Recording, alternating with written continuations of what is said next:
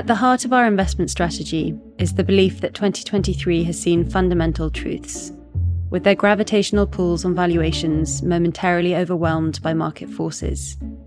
These forces can, in the short term, be very much stronger than a mere gravitational pull, but in the long term, gravity always beats a good party. Welcome to Ruffer's Investment Review, written by our founder and chairman, Jonathan Ruffer. The review is read for us this quarter by one of our investment managers, India White Spunner. A question recently asked by one of our team to a potential client of great sophistication and experience in the investment arena has stuck in my mind. He asked, "What's your attitude to the poor performance we're putting in during 2023? A good question deserves a good answer, and it got one. Its substance was, when things are tough, two questions need to be satisfactorily answered. The first is, why did it happen? The second is, why are you confident that the portfolio is rightly positioned for effective performance from here?" So those are the two questions I shall address in this investment review. We have a big position in the yen, which has dropped this year against all major currencies. The yen has been moving lower for a long while. With currencies, it is always dangerous to try to anticipate a change of direction, even when the fundamentals cry out for it, and our performance has suffered accordingly. We believe the yen is oversold for technical reasons, and that when these dissipate, it is likely to move sharply higher. Moreover, when it does, it is likely to be concertinaed into a brisk, uncontrollable move upwards. This happened to our advantage in 2008. And we believe that today's backcloth will cause a repetition of that dynamic. Our confidence comes from the observation that there will be forced sellers of foreign currencies into the yen, and simultaneously forced buyers of yen, which will combine as a catalyst in turning its direction. If these events occur in the course of a market dislocation, the exchange rate could move as violently as it did in 2008, up by 50% against sterling in short order. The compulsion to buy yen will come from two diametrically opposite sources, one domestic, one international. Local demand for yen will come about in the aftermath of Bank of Japan Governor Ueda's increasing isolation in trying to hold the yield of the government bonds well below the international rate. The most likely way out of this impasse is for the authorities to compel domestic institutions to acquire such bonds at their current anomalously expensive prices. To do this, those institutions will have to sell down big holdings of foreign government bonds, denominated, of course, in foreign currencies. Many of those holdings have already been hedged into yen, but much of it will still be held in local currencies, with the conversion into yen telescoped into a short time window. The international constituency of forced sellers are those foreigners who have borrowed in yen to enjoy a lower interest rate regime than the one in which the assets are purchased. That constituency is more aware of the double advantage of a low interest rate and a steadily diminishing value of their borrowings than they are of the dangers of a currency mismatch, which, at the key moment, moves sharply against them. This investment strategy has almost nothing to do with the fact that the yen, on a purchasing power parity basis, is very cheap. That reason for holding the currency for a capital gain is by itself a poor one.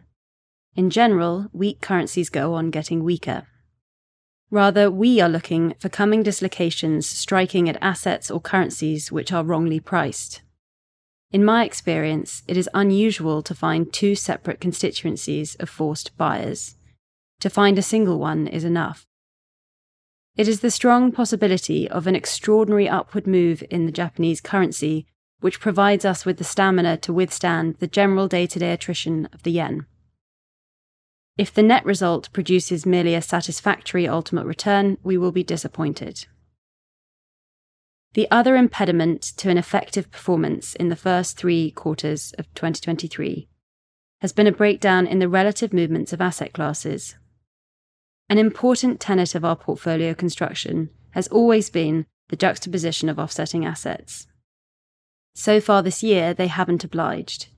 Cast iron relationships have proved unreliable, and as a result, the portfolio has looked imperfectly balanced. One extended example, which has cost the portfolio heavily, will suffice. We began the year believing, as we have done for some time, that long-duration fixed interest assets would very probably be a bad place to invest. In the event, that call was correct. Representative investments of this asset class are US Treasury bonds maturing in the late 2040s, and the UK gilt equivalent, where maturities stretch out over 50 years. In the ordinary way, our view can be factored into the portfolios very simply. We don't own any of them. Unfortunately, one of the key assets that we do own, the UK index-linked bond, in what we see as a vital protection against future inflation, is a first cousin of the conventional UK gilt. We own it because of its second valuable characteristic, of giving protection against rising prices. But it is still a bond whose return will be at least partly determined by the price of conventional bonds. To repeat, the index-linked prices are determined by two things: their unparalleled protection against inflation and their consanguinity with conventional bonds, which are themselves likely to be dismayed by that very inflation proving to be a long-term problem. Rather than regretfully avoiding the index-linked because of this connection to conventional bonds, our natural response is to take an offsetting position in another set of assets, which offer a mirror image of long-dated conventionals. Thus, we can retain in the portfolio the desirable component of the bonds, their inflation protection, whilst neutralising their weakness, the interest rate linkage. To our mind, this argued for a continuation of investing against the equity of highly rated growth companies in the stock market, which had worked so well in 2022. The officious bystander might point out that an investment against the Teslas of this world is scarcely a mirror image of a long-dated conventional bond. But what is counterintuitive is not necessarily wrong. Rising interest rates play havoc with the discounted valuations of future earnings, and the present valuation of growth stocks is heavily dependent on the contribution of those future earnings.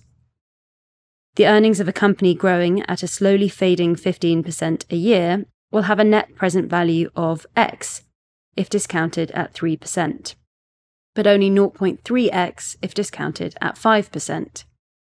Same company, same outlook, same stock, but applying the change in long-term bond yields should price it lower by 70%. That repricing is what hasn't happened for technology stocks this year, and as a result, the portfolio's vulnerability to rising interest rates hasn't been offset. This shows why we are confident in our current positioning. At the heart of our investment strategy is the belief that 2023 has seen fundamental truths, with their gravitational pulls on valuations momentarily overwhelmed by market forces. These forces can, in the short term, be very much stronger than a mere gravitational pull, but in the long term, gravity always beats a good party. Thus far, we have done no more than hold out justifications for continuing to hold what hasn't worked. We need, I think, to show cogent reasons that far from the world being a safer place economically and politically today, it is in fact more dangerous. It should be clear from the first part of this review that if the markets prove hostile to investors, the positions held will not merely be defensive, although they will, their shield will become a sword. It is our firm conviction that inflation is in an inexorable upcycle. We do not put timings on it, but two factors will prove more powerful at stoking rising prices than the single force pulling the other way: the impact of central bank tightening. The first is the increased balkanization of economic activity, the extraordinary growth of China, funded by 2 decades of free American money, gave the developed world a holiday from inflation. That has ended. The middle-aged investor class were the unambiguous beneficiaries, the younger workforce the opposite. This inequality has led to the second key driver of inflation, a reversing of the Marxian battle between capital and labour, something that always happens at extreme points, typically reached every half-century or so. The bottoming of interest rates in late 2021 was the nadir of labour, and the onset of strikes by organised labour will be a feature for the next couple of decades, and probably longer. I am involved in County Durham, and the position there, a low-pay economy, is that a working family struggling to escape poverty has to compete with a double-digit rise in state handouts for the unemployed, the increasing cadre of elderly protected by the upward-only pension ratchet, and the price of staple goods rising more sharply than wages, which have shown 3 decades of real decline. Just released is the average year-on-year wage increases, 7.8%. That's not enough when the worker has the wind in his face, but it's considerably too much for a healthy economy and a 2% inflation rate. Wherever one looks for the old certainties, one sees liquescence. Some is old behaviour, newly spotlighted. More is a failure of leadership, where nothing surprises since no virtue is expected. In summary, the world has more than a tinge of aurora borealis. It is a dystopian world where everyone is a victim. The central authorities in the West buy off every dissatisfaction with money they haven't got, and a new order awaits its time, still to come.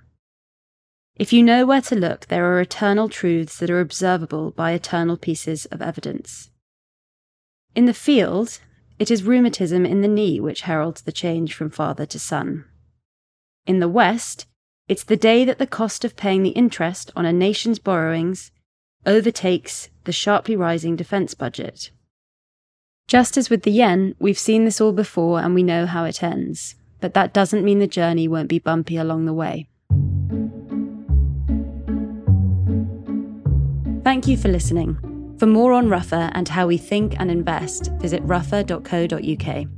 Please note, past performance is not a guide to future performance. The value of investments and the income derived therefrom can decrease as well as increase, and you may not get back the full amount originally invested. Ruffer LLP is authorised and regulated by the Financial Conduct Authority.